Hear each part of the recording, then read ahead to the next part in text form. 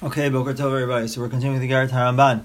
And yesterday we were talking about the very interesting topic of experiencing Olam Haba in Olam Hazeh, and experiencing the next world already in this world.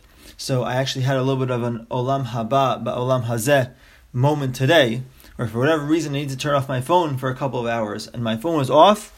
My wife knew how to reach me, but I was not available for the rest of the world, except for wherever I was. I was in work, so wherever I was in work, I was available. But I was able to focus on my work. I was able to focus on all the things I needed to do. My phone was off.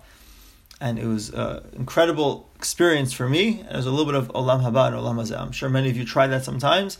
And it's a fantastic thing to try out whenever a person feels like they need a little bit of Olam Haba and Olam Hazeh. Obviously, the highest level, the real levels of Olam Haba and Olam Hazeh come through huge amounts of dedication and work, which we're going to discuss a little bit today. But if a person wants to try a little bit, they could try that. Turn off one's phone. Your spouse knows how to get in touch with you. You're at work, wherever you are, or you're at home, whatever it is. And it's an incredible experience to try. So I thought I'd just share that with you.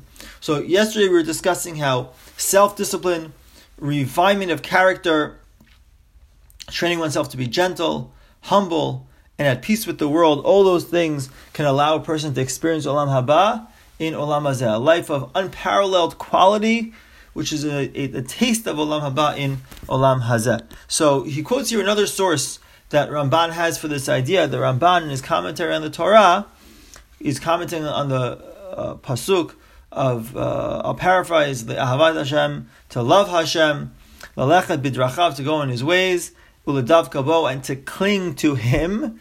So Ramban says, I'm quoting, this is from Rabbi Foyer, brings us down. So Ramban says, when a person is filled with love of Hashem, so he thinks about Hashem all the time. He's filled with love of Hashem, his focus is always on Hashem. And even when he's involved, and it's a very beautiful idea, even when he's involved in the mundane pursuits of life, he's involved in his business, he's involved in other things that may seem to be, maybe the nitty-gritty of keeping the house functioning, but he's always thinking about Hashem. He doesn't allow him or herself to be distracted, always thinking about Hashem.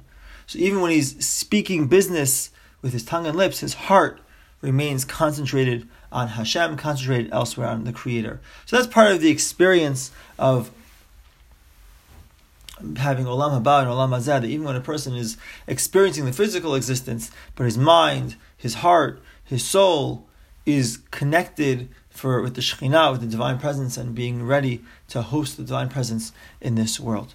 He quotes here a couple of very, very interesting comments from the Chazon Ish, Abraham Yeshaya Karelitz, the Chazon Ish, who was one of the great Geonim, one of the great giants of the previous generation. He lives in Bnei Brak.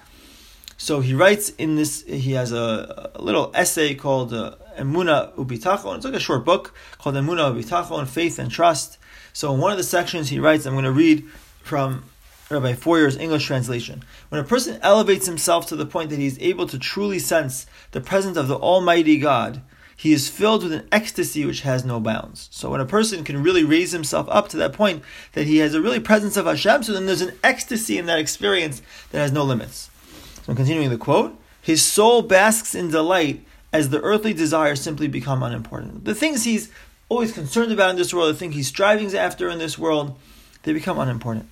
His delicate soul is wrapped in a sacred embrace. It's wrapped in the embrace of HaKadosh Baruch Hu, the spiritual embrace of HaKadosh Baruch Hu. The neshama feels so connected, and it's wrapped, so to speak, in the Shekhinah. When a mortal enters this realm of sanctity, a new world opens before his eyes. When a person, a normal, regular person, he goes into this world, so a new world comes. He can live in this world and actually for a brief period experience angelic ecstasy.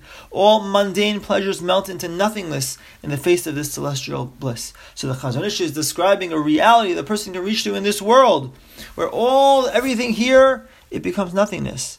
And he quotes here, there is no greater testimony to the divine origins of man than this unique encounter of the soul with his spiritual source. When a person experiences this connection with the Shekhinah, the person has no questions anymore about HaKadosh Baruch Hu's existence, HaKadosh Baruch Hu's involvement in the world. If you live it, you experience it, there are no questions. Because you've felt the reality, you've seen there, you've been there. Your soul has been there. You've experienced it. So a person connects to that his soul encounters the spiritual source.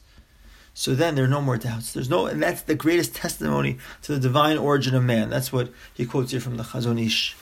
And he quotes another letter from the Chazon Ish, really beautiful description about this person who experiences Olam Haba and Olam Hazeh.